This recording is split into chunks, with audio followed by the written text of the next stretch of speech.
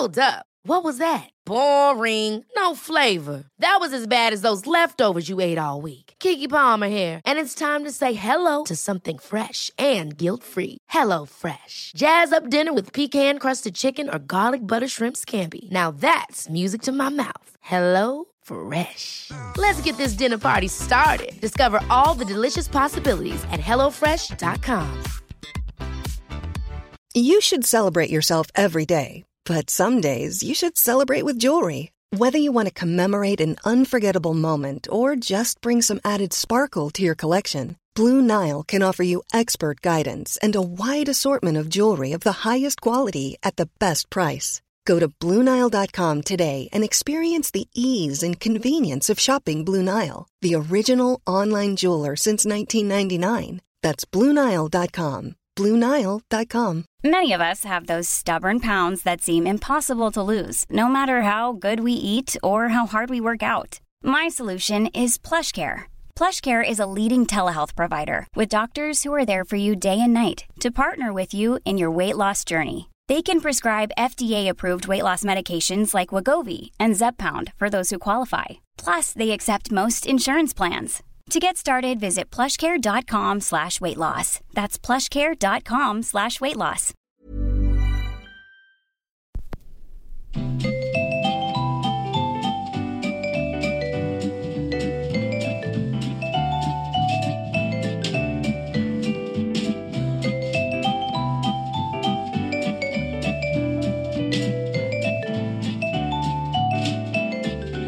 Edvard Bloms smörgåsbord.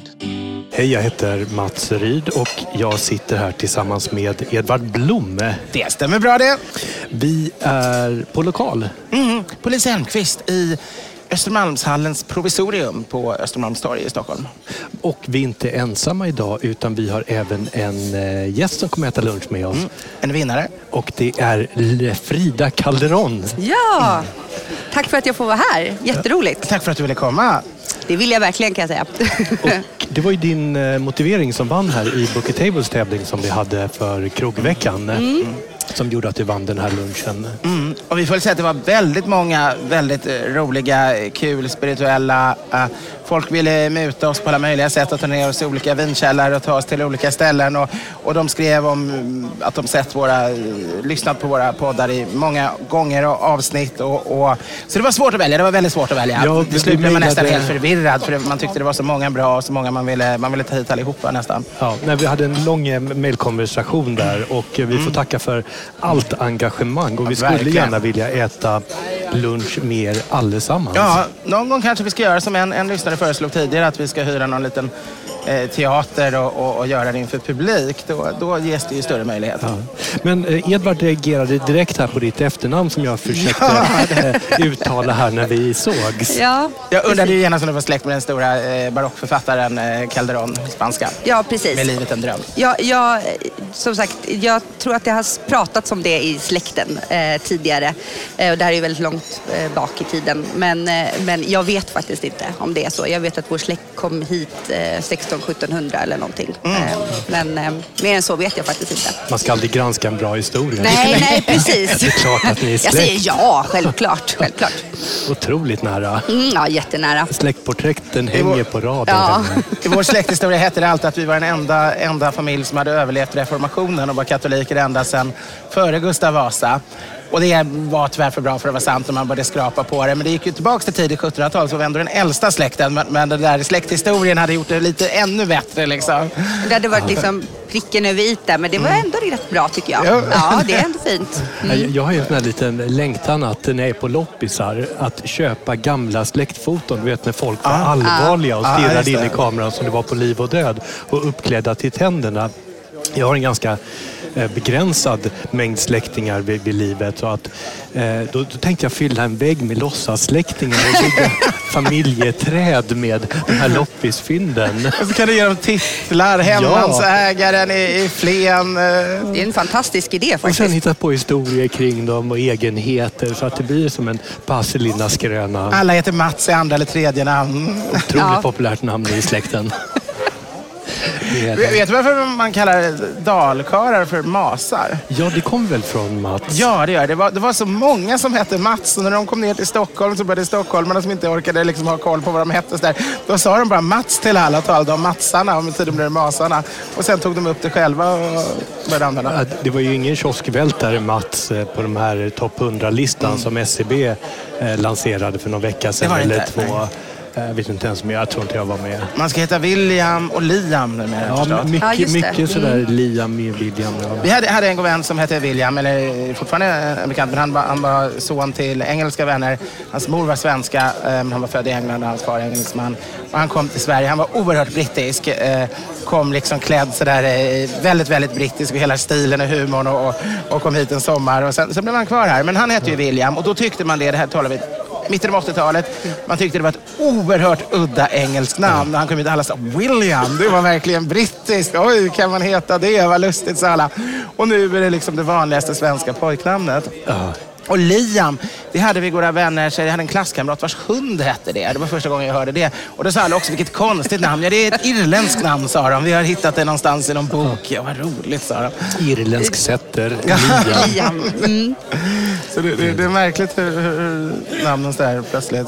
Ja, och i dagens podd här så tänkte jag att vi kommer inte bara äta och dricka gott här på Lisa Elmqvist utan även prata om historien här med Östermalmshallen som Lisa Elmqvist är en enormt stor del av sedan 1926. Ja, det och jag har alltid tänkt den här, har ni sett Vår tiden nu, den här tv-serien? Ja, en av de få tv-serier jag följer just för restaurangscenerna. Och den här skulle man kunna bygga kring familjen Lisa Elmqvist. Det är fjärde generationen idag som arbetar med fiskverksamheten och restaurangverksamheten. Otroligt, det är jätteroligt att det lever så länge. Ja, jag tänkte med din bakgrund här som näringslivshistoriker, det är ingen som du har jobbat med? Jag har jobbat, inte just med Lisa Elmqvist, men däremot har jag hållit på med torghandel och saluhallar och Östermalmshallen och så som företeelse. Och det är ju en intressant historia verkligen. Och det kommer vi komma in på historien kring saluhallen här. Men först har vi någonting i glasen. Ja, det har vi. Vi börjar fel ände idag. Man tar en liten skål i vitvinsglas, fast egentligen ska man klinga i röda glas. Pascal Jolivet dricker vi och det här är en av mina favoritproducenter. Det är starka grejer. Ledsen att det ligger en liten host här. Otroligt gott. Jag vet inte varför det irriterade mitt sensibla lungor. Det här är ett väldigt friskt vin, ett perfekt skaldjursvin. Och vi är längst in i Loiredalen. Loiredalen börjar ju ute vid Atlantkusten och sen tas en bra bit in i Frankrike. Och längst in ligger Sancerre och Polyfemé. Och Polyfemé som vi dricker nu har en liten ton av flinta. Tänk att man avfyrar en flintlåspistol och så doftar man vid hanen.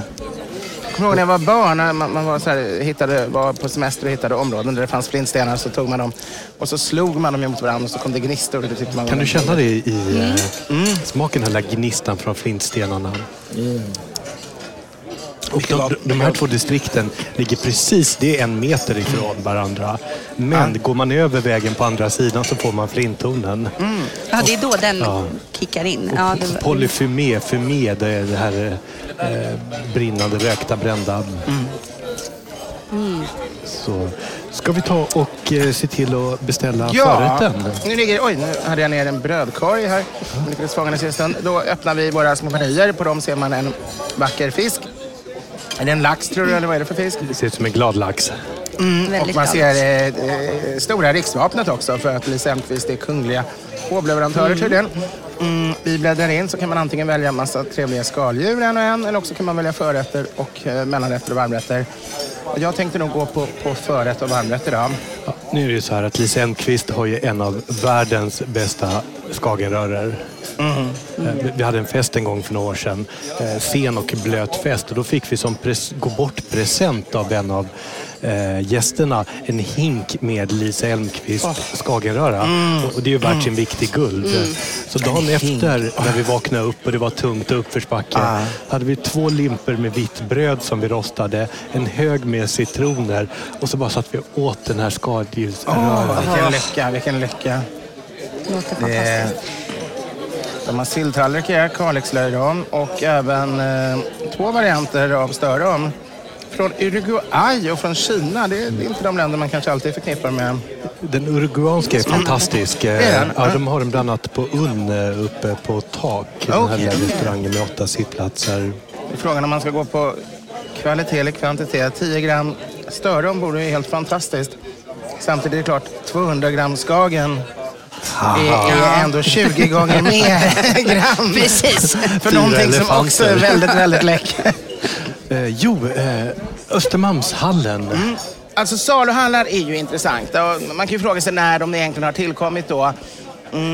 Det har ju funnits historiskt alltid olika typer av basarer och inbyggda gator och liknande som även har sålt mat. Men jag tänker på Ture Sventon när man läste det som barn. Precis. Och de beskrev de här basarerna, så drömde man sig bort. Det var ju så det såg ut i det gamla Jerusalem och det gamla Egypten och gamla Rom och liknande. Men den moderna saluhallen, den kom ju upp. Man har en sorts föregångare faktiskt i Europa redan på 1700-talet. Men den vi tänker, den stil och den ändå som är föregångaren för Östermalmshallen, då är det mycket St. Johns Market i Liverpool 1822 som var en väldig pionjär. Och hur kommer det sig att den blir så stilsättande? Ja, att det ligger ju i tiden. Man har ett väldigt problem. Nere i Sydeuropa har man problem med solen, att det lyser ner på fiskarna så allting härsknar.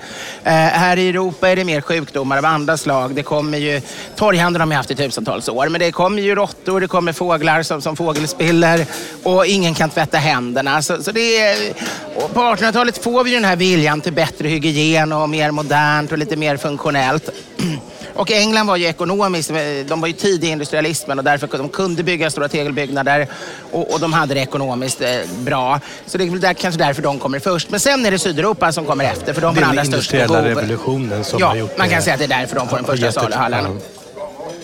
Och det roliga är att de får ju samma stil egentligen allihopa. Det är ju den här, mycket av praktiska skäl ville man ha högt i tak så att det inte skulle lukta så mycket utan det skulle vara mycket luft. Man ville ha stora fönster för att få ljusinsläppet. Men det gör ju att det blir en sorts katedralutseende. Det är därför man talar om Feskekyrka i Göteborg och Fläskbasilikan i Uppsala och så de saluhallar. Men det här blir också en del av tidens mode. Att en stad istället för någonting som har varit pinsamt, Stora torget har alltid varit fullt av bönder. För att det var ju så allting gick till. Bönder från ett väldigt stort område åkte in en gång i veckan och sålde vad de hade från en kärra eller något uppfällbart. Och skärgårdsbefolkningen kom in med sina båtar. Och det här börjar man då på 1800-talet tycka inte är fint nog. Att det liksom största torget i stan och rådhustorget och så där, att det alltid står en massa jäkla stinkande bönder med halvruttna fiskar och halva grisar de skär isär och inälvor och grejer. För att nu börjar man ju bli lite finare. Man vill få bort hästarna från herrgårdarnas innergårdar, stallarna om man vill få bort. Och då blir det ju väldigt bra att man istället bygger de här katedralsliknande saluhallarna som istället förskönar staden. Just det. Så man sminkar grisen? Ja, det gör man verkligen. Så det är både av hygieniska skäl men också att det ska bli elegantare och vackrare. Och i Sverige får vi då vår första saluhall 1875 och det är alltså ganska långt efter England. Och det är då Köttorgshallen vid Munkbron i Gamla stan. Men sen kommer då den är ganska liten som man kan få. Sen kommer då Östermalmshallen som nummer 2. Och den här byggnaden är en av Sveriges främsta i sitt slag. Ja, absolut. Ja, den är ju den helt klart vackraste, största saluhallen vi har. Fiskekyrka all ära, den är också väldigt fin. Men det här är ju... Ja, det går inte att jämföra. Det går inte att jämföra. Även om jag har mina rötter på västra sidan. 1888 så tillkommer då saluhallen, alltså Östermalmshallen. Och det var ett helt privat initiativ.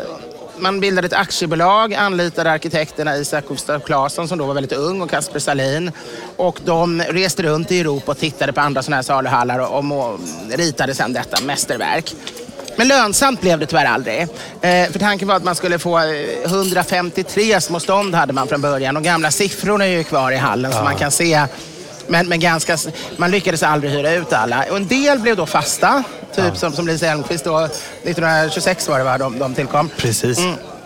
Att de hade en fast fiskaffär först i ett stånd, sen tog man över flera ståndplatserna. Men många var sådana där man hyrde över dagen. Det kom en bonde med en gris och så hyrde han ett stånd då, nummer 87. Och så styckade han upp sin gris och sålde av de delarna tills när han har sålt grisen så åkte han hem. Eller säckar potatis de ställde upp. Tror du inte han tog en sup först innan han åkte hem? Det gjorde de alltid om affärerna varit goda.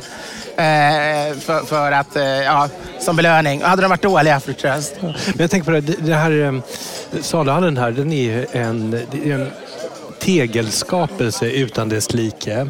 Och jag läste någonstans att farlig rödfärg, att man använde farlig rödfärg var för att imitera tegel, för att det var så, man ansåg att det var så vackert och så fint och exklusivt. Så att anledningen att svenska stugor är röda är just för en imitation av tegel. Det har mycket med det att göra. Dels hade vi med den färg vi hade ett billig tillgång till, eftersom vi hade alla våra koppargruvor. Och järngruvor kanske det är snarare. Men i alla fall så det är så vi hade tillgång till det. Men man tyckte att man imiterade tegel. Det var egentligen riddarhuset. På den tiden var sidorna, som idag är bara puts, de var vitmålade och så var teglet rött. Och det var egentligen den första röda huset med vita knutar. Som sen alla ville härma på de finaste husen i olika småstäder. Och sen började det finare bondgårdar också. Och sen fick man råd att börja måla. Och till slut målade de ju ladorna och dassen röda med vita. Och då ville ju inte längre riddarhuset ha det. Så då tog de ju bort den vita färgen så man inte skulle förknippas med bondstugor. Ja, det är klart. Jag som håller på med byggnadsvård. Just den här vita knutarna är ju 1900-tal. De var ju brutna i Umbra tidigare och var mycket gråare. Och sen så har de ljusnat med åren. Alla gamla fäbodstugorna var ju naturligt vackert gråa, alltså grånat trä. Och de målade man ju så sent som kanske på 1920, 30 eller 40 eller 50-talen. Och det är lite fånigt, jag har ju en gammal fäbodstuga. Att ingen tänkte då, alla tyckte det var så bra med, att det skulle på något vis vara nyttigt med den här färgen, skulle få dem att hålla bättre, vilket inte ens stämmer. Och det skulle vara fint och att man målade även då de här. Men en fäbodstuga som tog... Man fick promenera ett halvt dygn för att komma dit. Och där fanns bara kor och pigor och småflickor. Liksom. Varför skulle man ha målat det? Det är ju historiskt helt inkorrekt. Innan vi går tillbaka till Östermalmshallen så har det hänt någonting framför oss. Vi har fått 3 jättestora, valde vi alla 200 grammar tror jag, 3 jättestora toastskagen med rejält tilltagen ägg med löjrom, alltså det här, äggformad löjromskrick. Det är ju inte första gången vi äter toastkaken i podden. Nej, det är inte. Vi gör det så ofta att jag är lite rädd att lyssnarna kommer börja trötta. Vi hade kunnat valt urugansk störrom här istället. Men eftersom den bara var 10 gram och det här var 200 gram och det här är enligt Mats då en av de bättre skagen, så ni får vara hur uttråkade som helst på att vi äter samma sak. Men ni kan aldrig tröttna på när ni hör oss smacka av njutning. Vad tycker du, Frida? Nej, men fantastiskt gott. Härliga räkor och så är det något litet sting i som gör att den blir extra god. Det är inte pepparrot eller rörlök, men det skulle kunna vara jag tror det är lite cayennepeppar, för det bränner, det blir lite chili hett i munnen nästan efteråt. Så jag tror det är det. Men perfekt balanserat så. Man tänkte inte på det riktigt i början, men man känner det efteråt.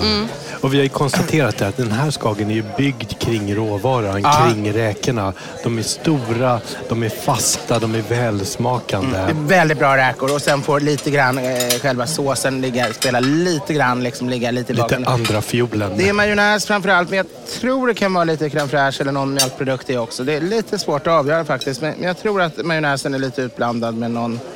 Men det är som sagt ingen lök, ingen pepparrot, men absolut någon form av rödpeppar. Och sen har vi en bra klick med bärnstens lysande löjrom.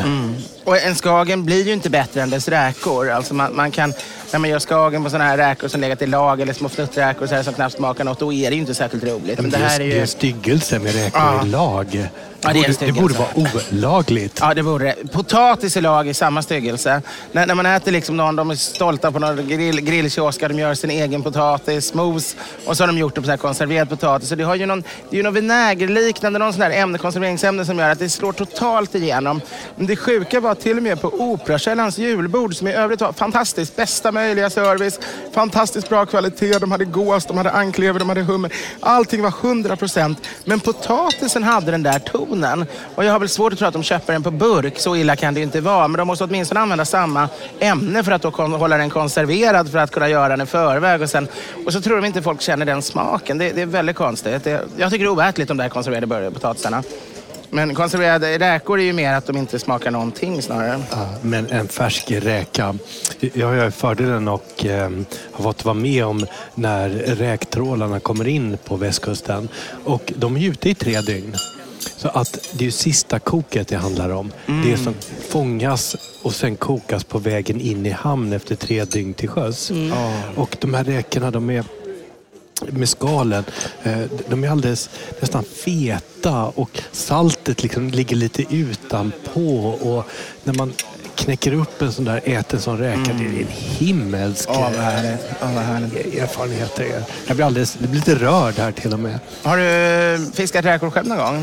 Jag har ju försökt där. Fiskare är ju inte kanske de mest extroverta människorna. Nej. Det är få som är fiskare och talkshow-värdar till exempel. Ja, det är sant, det hade jag tänkt på. Nej.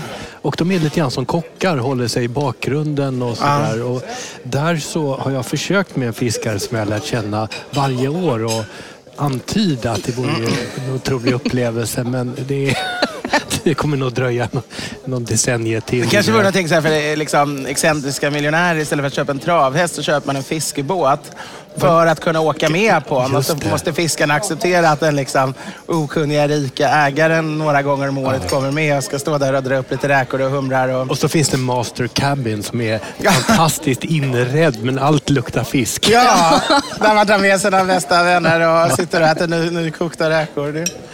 Ja, nu har du lanserat en ny trend här i rikemansvärlden. Köp en fiskebåt. Det här är väl egentligen också den typ av rätter som man ska äta i en salhall. Jag menar, Östermalmshallen har ju regelrätta restauranger. Nu kommer vi ju liksom få på. Men jag tycker det är väldigt charmigt med många salhallar runt om i världen. Just det här att det huvudsakligen är försäljning av perfekt färska råvaror. Och sen kan man råka få köpa lite smakprover av dem och ett glas vin som man bara står upp liksom vid monten och äter. Och det tycker jag är väldigt trevligt. Där tror jag att Lisa Elmqvist här, det var ju en ren fiskhandel. Och sen lanserade de en ostronbar på 80-talet tror jag det var. Ja, det var så sent. Jag kan ha fel. Och sen blev det liksom en hel... Och sen blev det en hel fiskrestaurang också som är förknippad med.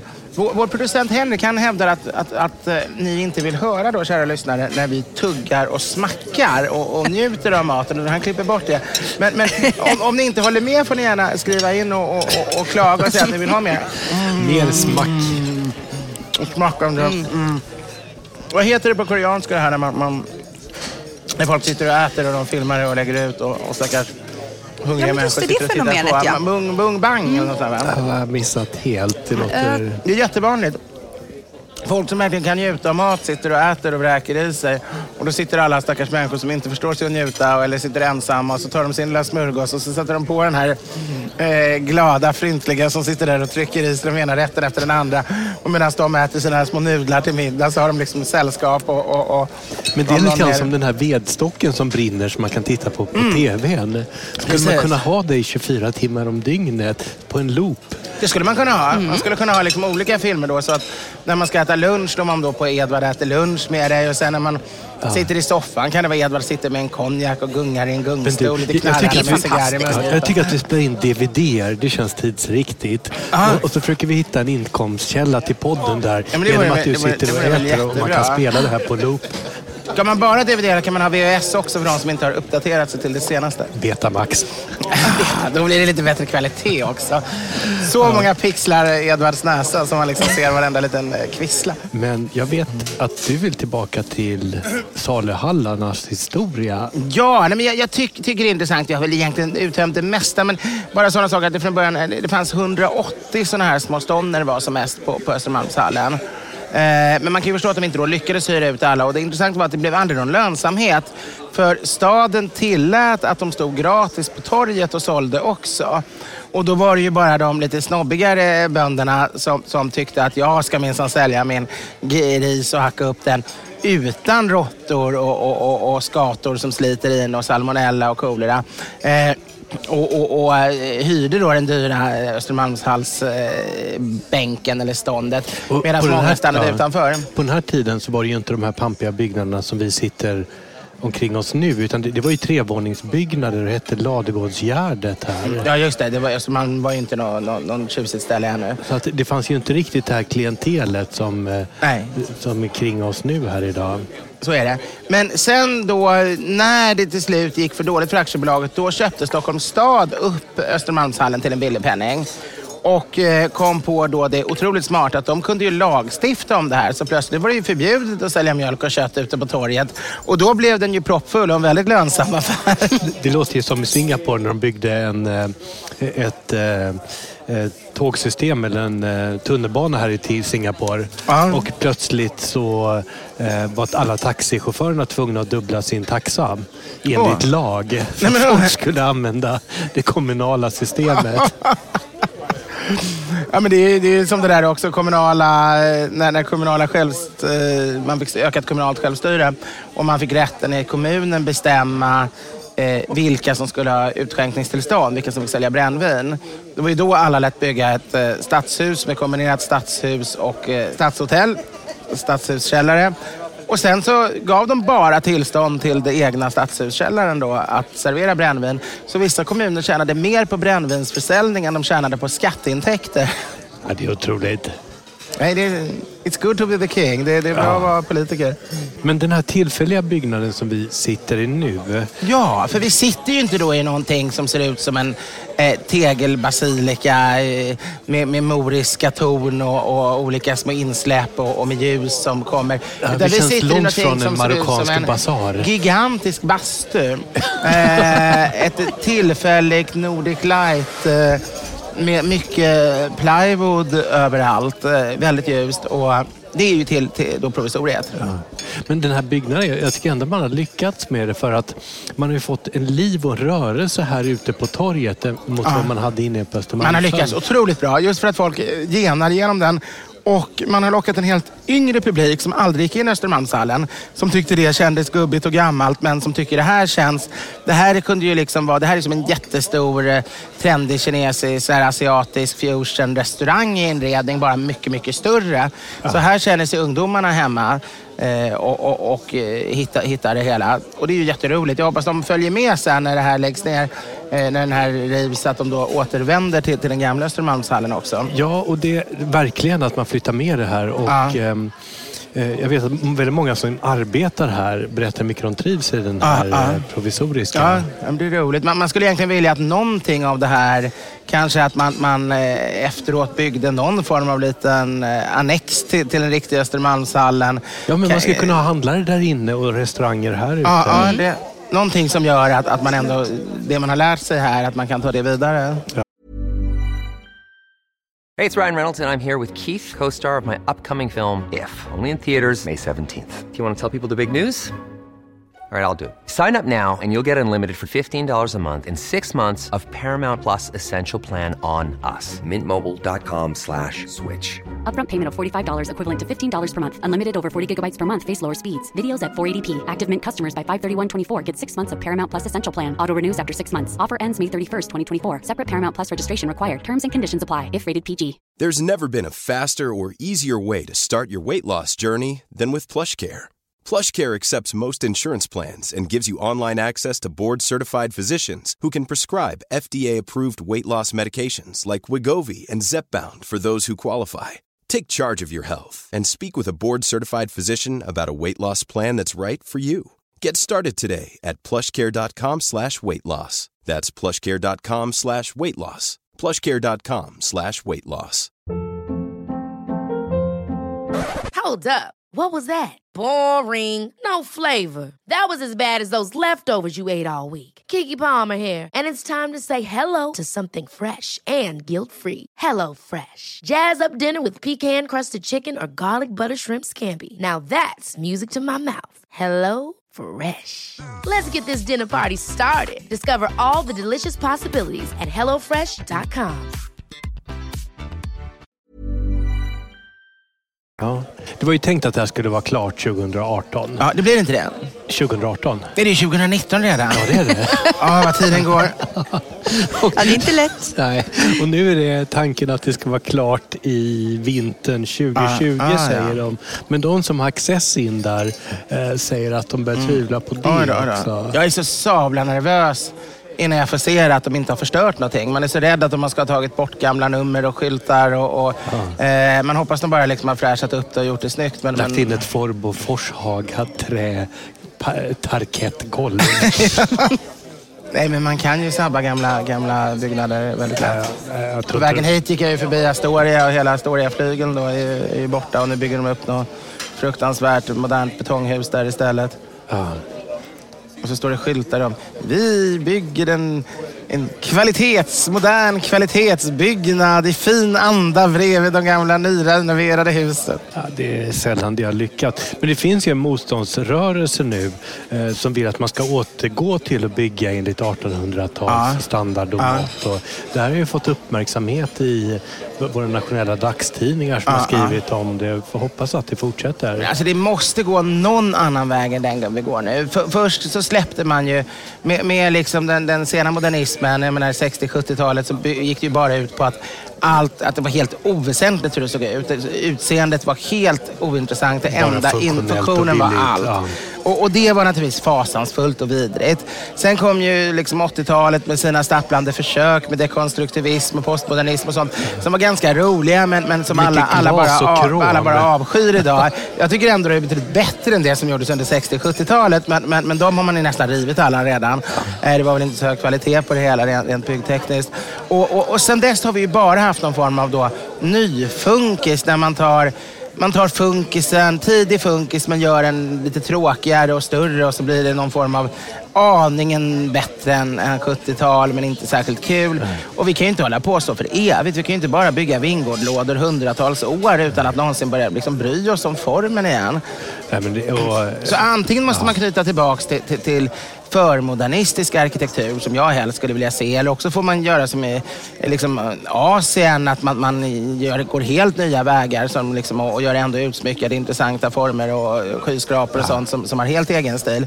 Men det här att hålla på i evighet och bara försöka imitera funkisen för att Sverige var framstående på den tiden liksom inom arkitekturen. Fönster och... Ja, det är ganska tröttsamt. Vi fick in vad Edvard är arg på här, känner jag. Ja, det fick vi, vad bra! Och det tycker jag att det finns två väldigt enkla sätt att få dig arg. Och det ena är ju ärtskotten och de har inte varit arg på länge. Nej, det var inga ärtskott på de här. Det känns faktiskt som världen håller på. Man kan tycka många tecken just nu är på att det blir värre om man ser utvecklingen i Kina med digital övervakning, radikaliseringen i Ryssland, Trumps olika eskapader, den ökade terrorismen. Men om man ser till sådana här tecken som kanske ändå är lite mer betydande så har faktiskt mängden frekvensen av att jag måste slita i vredesmod bort ärtskott från förrätter, mellanrätter och efterrätter har minskat. Det är inte längre så att jag 3 gånger varje dag måste ta mina händer och riva bort dessa fasansfulla tingestar som är helt otuggbara och doftar dävet av gammal vettextrasa. Utan nu är det bara kanske någon gång i veckan jag tvingas slita bort dem. Så jag tror de är på väg bort. En dag drömmer jag om att vi har en ny värld där ärtskotten känns lika fjärran som 70-talets ständigt återkommande persilja. Och därför alla er som känner stress över miljön, kring den högerpopulismen, Brexit, så finns det ändå en ljusglimt. Ja, vi går framåt. Och då är det bara att hoppas att de inte hittar något nytt tjafs och försöka dekorera sakerna med. Man kan ju tänka sig att det blir någonting ännu värre. Och vad kan vara värre med ett ärtskott? Jag har inte kommit på någonting. Även om de hade de här burren av timjan som inte ens gick att tugga. Som var väldigt inne under var det 90-talet. Men det gav ju en doft i alla fall. Det gav i alla fall en doft. Det gör ju ärtskotten också, men ärtskotten ger ju som sagt vettextrasdoft. Men om det är någon som kan komma på ett alternativ som är värre än ärtskott, så kan man alltid mejla in. Ja, men det är väl bra. Vi kan ha en liten tävling. Vad hittar de på härnäst? Ja. Vart mejlar man? podden@edvardblom.se. Ja, men det här gör du bra. Ja, men tack så mycket. Man kunde ju också ha en tävling om vad man istället skulle vilja ha. Man måste få någonting och malplacerat så de lägger på alla sorters rätter från Pauls fläsklägg till skagenröra i alla länder på alla platser. Vad skulle man då vilja ha? Skulle man kanske vilja ha ett litet 1000-årigt kinesiskt ägg? Skulle man vilja ha en liten sked störom? Då skulle massa enkla dagens restauranger gå omkull för de skulle inte ha råd att ha på störom på allihopa. Skulle man kanske vilja ha en liten näckrosräddisa? Nej, det vill man inte. Alltså det här avsnittet... Men rättika, bayersk rättika i stor mängd, täckande alla rätter. Alla skulle se likadana ut och man skulle få slita bort det med liksom, för att överhuvudtaget kunna se vad som fanns under om man åt gröt eller sjötunga valenska. Det kanske vi vill ha, men jag vet inte. Vi har fått till ett best-of-avsnitt här. Vi har fått med en skagen, vi har ätit löjrom, vi har gnällt på byggnadsvård och ärtskott. Ja, och vi har bara börjat. Oj, Edvard, vad har du fått in? Jag har fått in en solmenier och det är ju, alltså när man får de här gamla klassiska 1800-talsrätterna hittar det på menyn, då blir jag så glad för det är så sällan man har de här klassiska. Och sol är ju alltså sjötunga och här ligger den alltså då i den är jättestor. Det är en jättestor sjötunga. Man tror att det är ett uppläggningsfat på de trendiga stjärnkrogarna skulle liksom sitta en hel företag, reklambyrå och få en liten del av det här och dela den här, men jag får den alldeles ensam. Och den simmar igen, fast den är tillagad, men den simmar den här gången i brynt smör. Uppe på ser vi små... friterad persilja. Ja, och citroner då i fina skalade skivade varianter. Det här är så nära fullkomlig glädje som man kan komma. Kommer man kunna se det här på Instagram? Det här kommer man kunna se på Instagram. Jag har redan tagit en bild. Jag skulle ha en spegel liggande bredvid sjötungan så man kunde se min min samtidigt. Jag tror jag försöker ta en selfie med den faktiskt när jag vänder på kameran. Edvard, sjötunga i motljus. Ja, det var vackert. Det blev fantastiskt bild. Det är en sån här man vill låta någon måla upp sen i olja. Gode Gud välsigna maten. Nu hugger vi in tycker jag. Det gör vi. Och vi mer modesta gäster här. Vad har du fått, Frida? Jag har fått en gös med svamp. En skogssvamp. Det där är faktiskt en av mina favoriträtter här som jag har ätit här flera gånger. Själv så har jag en sån otrolig längtan till våren. Och nu när ljuset börjar återkomma så kan jag inte hålla mig längre. Jag har ju en enorm fäbless för sill. Det blir en sillunch. Intressant är om det där är Mats andra förrätt och han sen kommer beställa in en varmrätt efter den. Jag skulle inte bli förvånad, men det verkar modest än så länge. Vi får se. Vi återkommer strax. Smaklig måltid. Ja, nu har vi precis avslutat varmrätten. Edvard, har du någon reflektion över din... Det var underbart gott och det var så härligt. Det var ju en enorm portion och det var otroligt vällagat.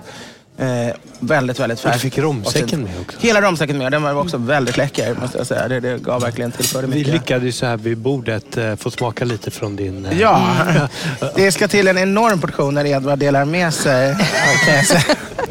Vad tyckte du om det, Frida? Jättehedrad. Men den var fantastiskt god, verkligen. Och det här brynta smöret och lite... fantastiskt. Och jag måste gå in och göra en rättelse här. Jag fick lite hjärnsläpp tidigare. Den här ostrombaren på Lisa Elmqvist. Rätt ska vara rätt så här. Den började på 60-talet och restaurangen är från 80-talet. Ja, okej. Så att det här har pågått ett tag. Men den här veckan som har gått, det har ju hänt mycket här. Det har ju varit Guide Michelin, nordiska utdelningen i Köpenhamn här i veckan. Och det var ju inte en sån skräll förra året när Franzén blev första trestjärniga i Sverige genom tiderna. Det var ju fantastiskt. Jag måste erkänna att jag tillbringade hela kvällen och natten igår på Expressens kulturfest som ett av de kanske det roligaste offentliga minglet. Näst efter då Nobel Nightcap, men alltså bland normala tillställningar. Så jag har inte hunnit catcha upp vad som har hänt alls. Jag är helt spänd förväntan. Vilka har förlorat, vilka har vunnit? Det har hänt ganska lite. Franzén behöll 3 stjärnor, vilket jag förstår rättvist. Måste ha, definitivt. Och sen så Sushi Show behåller sin stjärna. Fäviken fanns det spekulationer. Skulle de gå upp på 3 stjärnor? De ligger kvar på 2. Men den enda skrällen egentligen, det är att 2 enorma kämpar med Anton och Jakob. Precis, Holmström. Anton Bjur och Jakob Holmström på gastrologik har fått 2 stjärnor, äntligen. Vad roligt, vad roligt. Och det är nog få som är värda, tycker jag, så mycket 2 stjärnor.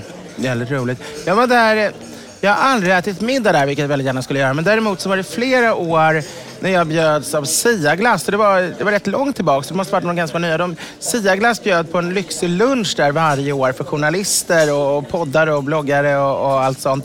För att liksom presentera nya glassar. Och det som gjorde att alla gick dit och rapporterade var att det var en fantastisk lunch.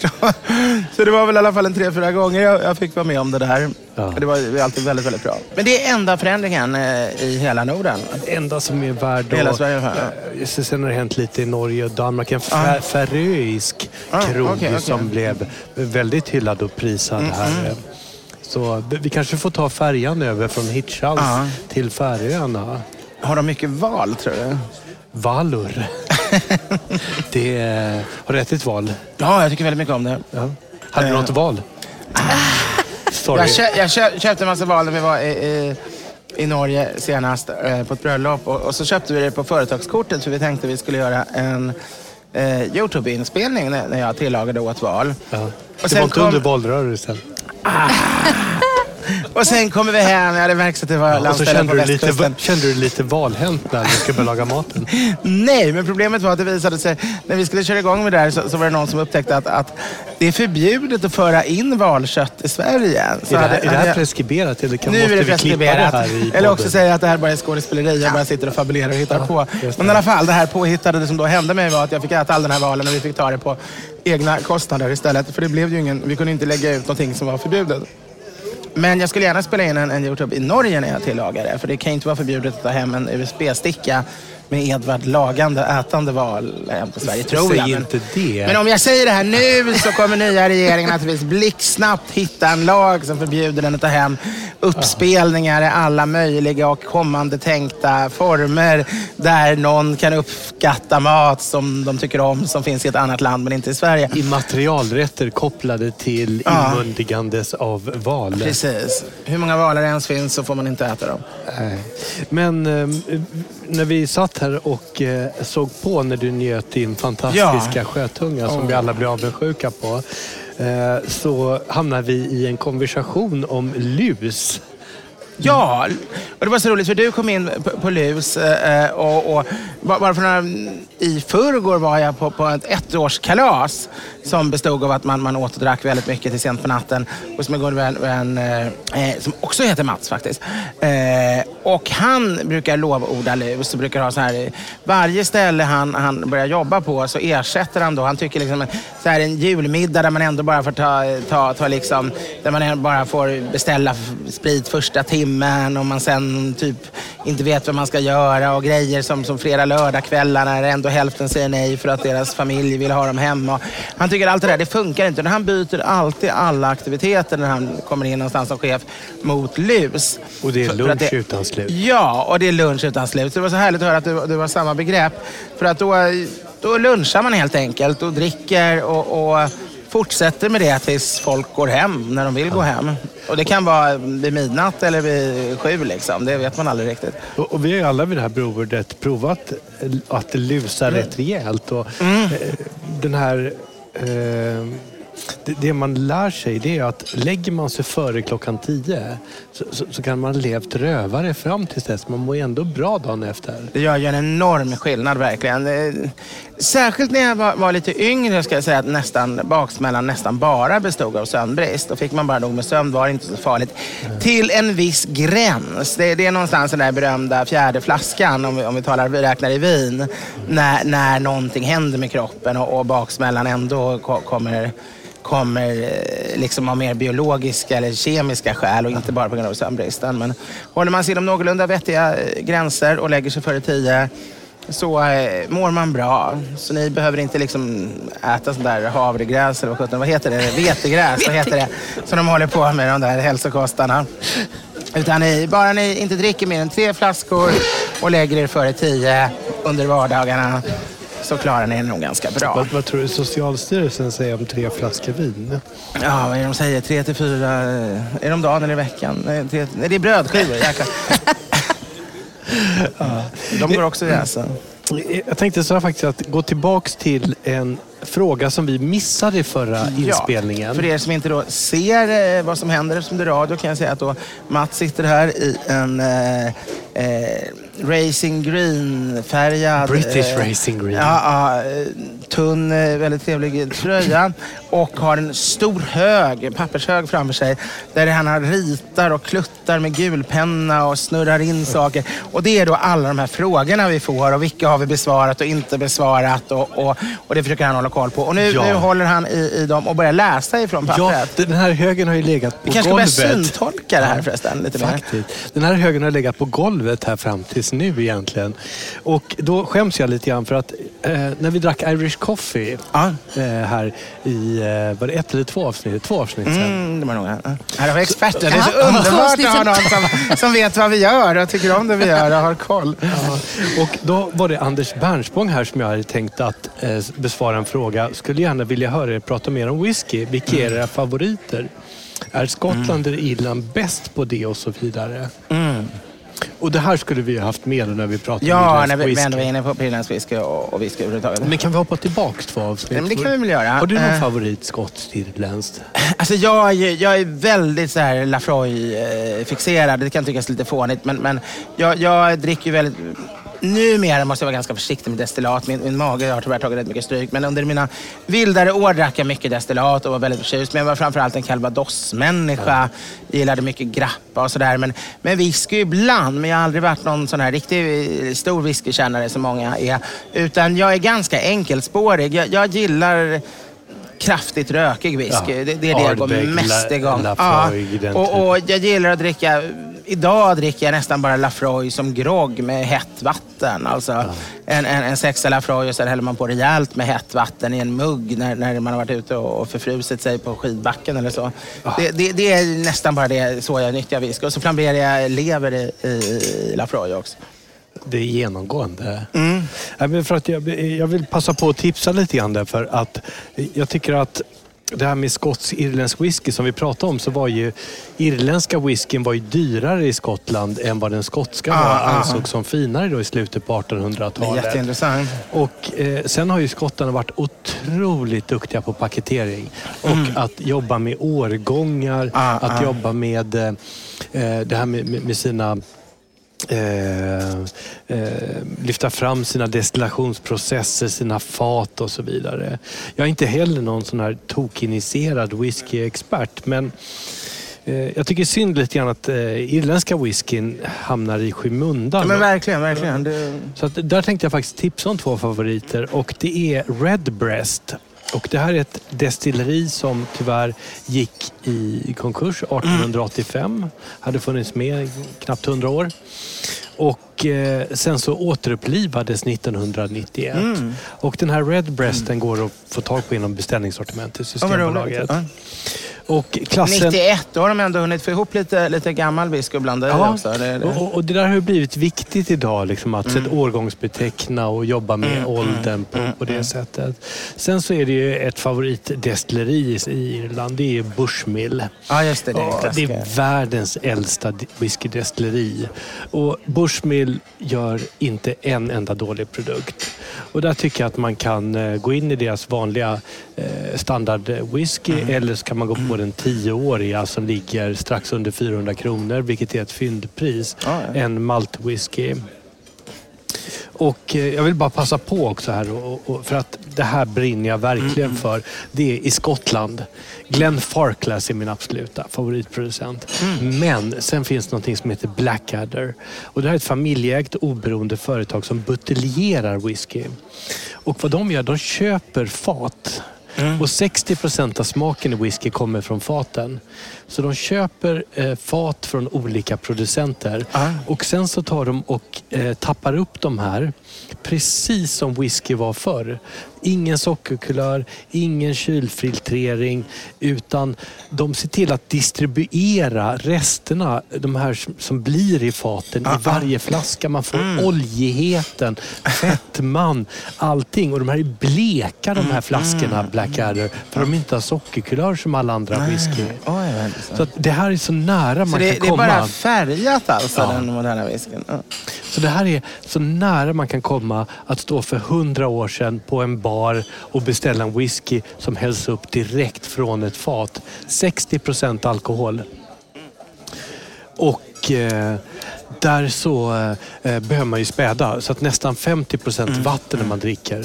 Och de här finns i beställningssortimentet, och vill man hitta de här så går man in på någonting som heter Clydesdale. Så det tappar jag helt bort med här. Mats ser det här är en förvirrad ut och bläddrar bland 5 A4-papper. Jag älskar när man råkar på en tv-program av misstagslåd med så här syntolkning. Och det dröjer en halvtimme innan man förstår att man har slagit på syntolkning. En man går in i en bar. Ja. Han tittar förvirrat åt höger och vänster och slår sig ner vid ett bord. Man tror det är någon så här konstfilm av någon slag och ser det bara syntolkning. Jag var så otroligt mån om att det här skulle bli rätt. För att det är Clydesdale som man ska gå in på för att hitta den här fantastiska old school whisky. Jag ska få med den i något poddavsnitt här. Absolut. Och det är Clydes, CLIDESDALE.se. Går det att beställa därifrån eller kommer... Ja, det går att beställa via beställningssortimentet. Ja, men inte via hemsidan. Förut beställde man ju allting utomlands ifrån, men sen ett år har det ju blivit någon jävla ny regel som inte har debatterats alls politiskt. När jag försöker beställa vin utomlands ifrån så säger de att du måste ha papper från svenska tullen, att du har erlagt skatt redan eller tullavgifter och skit. Och det gör att det går inte längre att få in viner från utlandet som jag liksom i 15 år har gått. Ja, men jag har ju levt på bra viner utomlands ifrån. Ja, det var tråkigt att höra. Jag har inte beställt dem själv, ska jag också säga, utan det är andra som har beställt dem. Det är en vän till dig som har beställt. Det är alltid så. Ja. Det är alltid så. Så det finns ingen så att jag aldrig tagit hem någon flaska. Det fanns ingen som har köpt herrmagasin någonsin. Men nej. Det finns vänner som har köpt herrmagasin. Jag tänker på att jag inte har lagt någon skatt som man är tvungen att avlägga. Har jag inte köpt någon naturligtvis. Men vänner har köpt dem. Och jag har druckit dem. Och det får man inte göra längre. Vad tråkigt att höra. Och det borde bli lite debatt om. Ja. Vad gör Timbro när man behöver dem? Har du valt efterrätt? Ja, eftersom jag inte äter socker så blir det alltid väldigt lätt. Det blir ostar. Jag är mätt och går på en liten kaka. Men det låter väl förnuftigt. Frida, hur ser det ut? Är du en dessertperson? Jag är absolut en dessertperson egentligen, men jag känner mig också men om du måste välja förrätt eller dessert? Ja, men det blir ändå förrätt. Vad trevligt. Det blir jag ändå är klart en förrättsperson. Ja, vi måste fråga Henrik också. Man kan inte ta bort det. Ja, vi är 4 förrättspersoner. Men det handlar ju om att kunna äta så många rätter som möjligt också. Så att jag menar, det är ju bara... Men jag kanske testar den där då. Det kan vara trevligt. Vad blir det för någonting? Chokladtårta med... Nej, chokladtårta. Det är ju mitt expertområde. Chokladtårta? Ja. Men du gör egen dricku. Ja, det är ju helt fantastiskt. Inte vi, men familjen. Har du Gotlandskopplingar? Både från Spanien och Gotland? Ja, precis. Nej, men jag är uppvuxen på Gotland. Det som är problemet med just dricka är ju att det tar ungefär 3 veckor att brygga den. Men sen måste man dricka den ganska fort också. Det är en färsk öl. Därför heter det dricku så här. Som all öl i Sverige var före 1843 med ett enda undantag, nämligen Carnegie-porten då. Ja, men det är lite speciellt. Då får man ju liksom, då måste man passa in. Men jag tänker att det måste vi göra sen så att ni får smaka. Det vore fantastiskt. Jag har druckit det en gång. Jag fick några petflaskor till förra julen av en herre som jobbar på Gotlands bryggeri. Men som hade gjort det naturligtvis hemma då. Det görs inte på bryggeriet. Och det var fantastiskt bra med så här enbärstoner och rökta toner. Och han hade också ett par olika varianter. Någon som var lite starkare, någon som var lite svagare. Ja, men precis. Och det blir ju just den här rökiga smaken. Och det kan ju vara ganska starkt, men det smakar inte starkt. Nej. Utan, men med din spanska koppling, du har inte liksom försökt gifta ihop det gotländska och spanska traditionen och fortifiera drycken? Nej, men det borde jag kanske göra. Ja. Vilken bra idé! För då håller den ju. Det är därför man liksom fortifierar vinet ju. Ja, det var ju väldigt smart faktiskt. Ja, mer dricka åt folket. Sherrydricka. Du bränner drycken, du brygger drycken så starkt du kan och så 20% ren potatissprit, antar jag. Det är väl det man mest på Gotland. Ja, i alla fall var det så back in days. Och sockerbetor. Ni har ju sockerbetor, det är nästan bättre att göra på det. Ja, sockerbetor. Man kan palla sockerbetor och så kan någon av dina släktingar bränna Och så häller man ner i dricken. Ja, det är fantastiskt. Dricken har ju då, den är ju undantagen. Det finns en sån här gammal lag för mjöd i gamla Uppsala, drycker på Gotland. Det är någon tredje som glömt bort. Så man liksom hade tillåtelse att göra även när man inte fick göra starköl. Där det faktiskt var en kulturell undantag. Och det måste väl även gälla om man då bränner lite sockerbetor för att hälla i drick. Ja, det tror jag. Det måste. Det finns ju ingen som kan... Nej. Inte ens den mest förhärdade helnykterist som sitter i någon form av ytterlighetsdel av liberala partiet på något kansli kan väl bli ogin mot det. Ja, men det tycker man ju inte. Det vore ju orimligt. Vilken del av Gotland är det ifrån? Jag är uppvuxen i Visby, men min pappa och farfar är från Roma. Ja. Så det är nära sockerbruket. Ja, men jag har varit på Shakespeare-teatern där. Roma kloster, ja. Det är otroligt att sitta ute på sommaren och få uppleva Shakespeare. Jag såg Othello. Ja, men det är jättefint att sitta där då. Men Gotland är fint. Ni får spela in poddar också. Se, det finns många poddar att spela in. Åka till Gotland och spela in. Titta i någon ruin där. Jag brukar vi har ju Öland också. Varje år. Ja. Det finns, det som man säger i P1, det finns ju andra företag också. Ja, precis. Om man råkar nämna ett företag. Det finns andra också. Men det finns ju Öland. Så finns det en lång brev. Ja, precis. Nu ska vi inte prata om Öland. Du vet, det är lite... Nej. Jag har faktiskt aldrig varit på Öland. Är det sant? Nej, jag har aldrig varit på Öland. Det har inte Gotland, nej, det har aldrig riktigt... Har det inte gått en båt från Byxekrok? Det har faktiskt gjort det en gång. Till Visby. Men det var väl inte så populärt antagligen, antar jag. Finns det en antagonism däremellan? Eller så ni bara ner på dem? Eller? Inofficiell kanske. Jag trodde det var som liksom Sverige, Norge, Stockholm, Göteborg. Att liksom Gotland inte brydde sig om Öland, men att Öland var lite sådär. Men alltså... Ja, det är nog mer så, tror jag, egentligen. Men vi bryr oss väl inte om att åka dit alls. Jag har aldrig att jag ska åka dit. Vad är det för något? Jag tror en sån här 30-40% av engelsmännen kan tänka sig att turista i Frankrike. Men det är någon procent av fransmännen som kan tänka sig att åka till Storbritannien på semester. Det är konstigt, sånt är det. Ja, men fick jag välja mellan franska rivieran eller Brighton så är det ju inte svårt. Men Öland och Gotland då? Vad skulle du välja då? Jag har ju släkt från Öland och har ju en koppling. Ja, då blir det... Så att jag är ju fullständigt partisk där. Men däremot så har jag märkt att jag oftare är på Gotland än vad jag är på Öland tyvärr. Man får väl åka till Öland. Vad är det med det? Kroppkakor? Ja. Öländska kroppkakor. Kan vi inte ha en kroppkaksavsnitt? Det borde vi ha. Ja. Men de bästa kroppkakorna i världen är ju faktiskt de norrländska kroppkakorna som min mormor gjorde. Va? De slår till och med de öländska. Nej. De öländska slår de småländska, de norrländska. Okej, det här är ett kroppkaksbattle. Antagningen, utmaningen är antagen. Och skirat smör är bättre än grädde. Ja, det är klart det är skirat smör. Det enda som skulle kunna få mig att hitta någonting som möjligen skulle kunna konkurrera med mormors recept på uppstekta norrländska kroppkakor. Men inte palt där uppe? Nej, de har kroppkakor. Alla delar av Sverige har haft kroppkakor, precis som alla delar har haft äggost och alla delar har haft spettekaka och gås. Alltså allt det här som man tror hör till en viss del är bara att det har försvunnit i de andra delarna och så har det bara levt kvar på något ställe. Det har funnits kroppkakor i Blekinge och i princip hela Sverige. Halland Kansrätter av olika slag naturligtvis, men inte bara palter utan palter i kroppkakor och liknande har egentligen funnits över hela Europa, men de blir ju lite olika på olika ställen.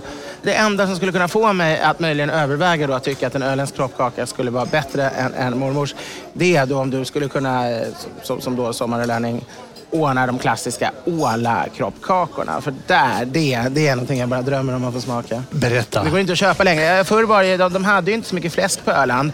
Så den vanligaste kroppkakan, när vi går långt tillbaka, var inte stoppad. Den vanligaste var väl inte stoppad med någonting alls. Det var ju bara fästkroppkakan när man stoppade sovel i. Men över hela Sverige. Men fästkroppkakorna på Öland, de hade ju då inte fläsk i sig i gamla tider, utan de hade ju ål. För ål kunde man dra upp hur mycket som helst. Medans grisar hade man ju inte, liksom, om man var en fattig bonde sådär. Är det någon som har ätit en ålkroppkaka här? Henrik, våran ljudtekniker, har gjort det. Ja, man ser lite grann, man ser att det liksom lyser kring hans huvud. Det är liksom en sorts gloria som kommer av det är så Jesusbarnet som har fått äta alla kroppkakor. De har ett särskilt aura kring sig. jag och vår ålkroppkaksätande ljudtekniker Henrik har fått in rulltårta med liten klick grädde och hallon.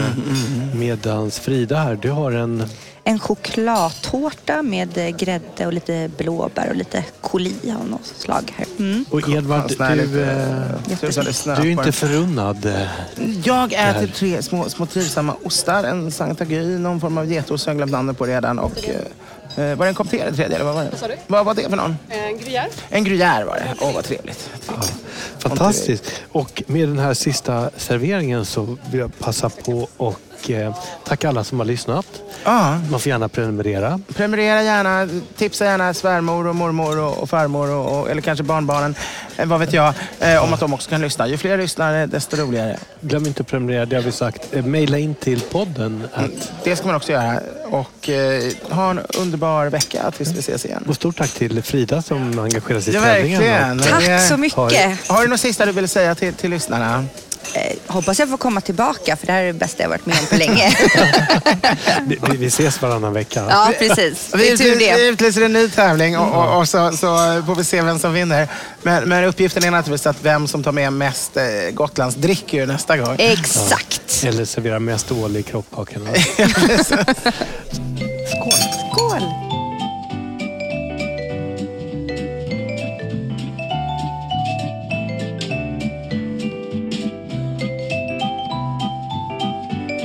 Producent var Henrik Insulander på Tonic Produktion AB.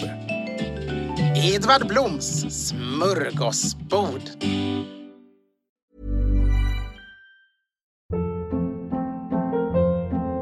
Hold up. What was that? Boring. No flavor. That was as bad as those leftovers you ate all week. Keke Palmer here, and it's time to say hello to something fresh and guilt-free. Hello Fresh. Jazz up dinner with pecan-crusted chicken or garlic butter shrimp scampi. Now that's music to my mouth. Hello Fresh. Let's get this dinner party started. Discover all the delicious possibilities at hellofresh.com. Hey, it's Paige DeSorbo from Giggly Squad. High quality fashion without the price tag. Say hello to Quince. I'm snagging high-end essentials like cozy cashmere sweaters, sleek leather jackets, fine jewelry, and so much more. With Quince being 50 to 80% less than similar brands. And they partner with factories that prioritize safe, ethical, and responsible manufacturing. I love that. Luxury quality within reach. Go to quince.com/style to get free shipping and 365-day returns on your next order. Quince.com/style. Imagine the softest sheets you've ever felt. Now imagine them getting even softer over time. That's what you'll feel with Boll & Branch's organic cotton sheets. In a recent customer survey, 96% replied that Boll & Branch sheets get softer with every wash. Start getting your best night's sleep in these sheets that get softer and softer for years to come. Try their sheets with a 30-night guarantee. Plus, get 15% off your first order at bollandbranch.com. Code BUTTERY. Exclusions apply. See site for details.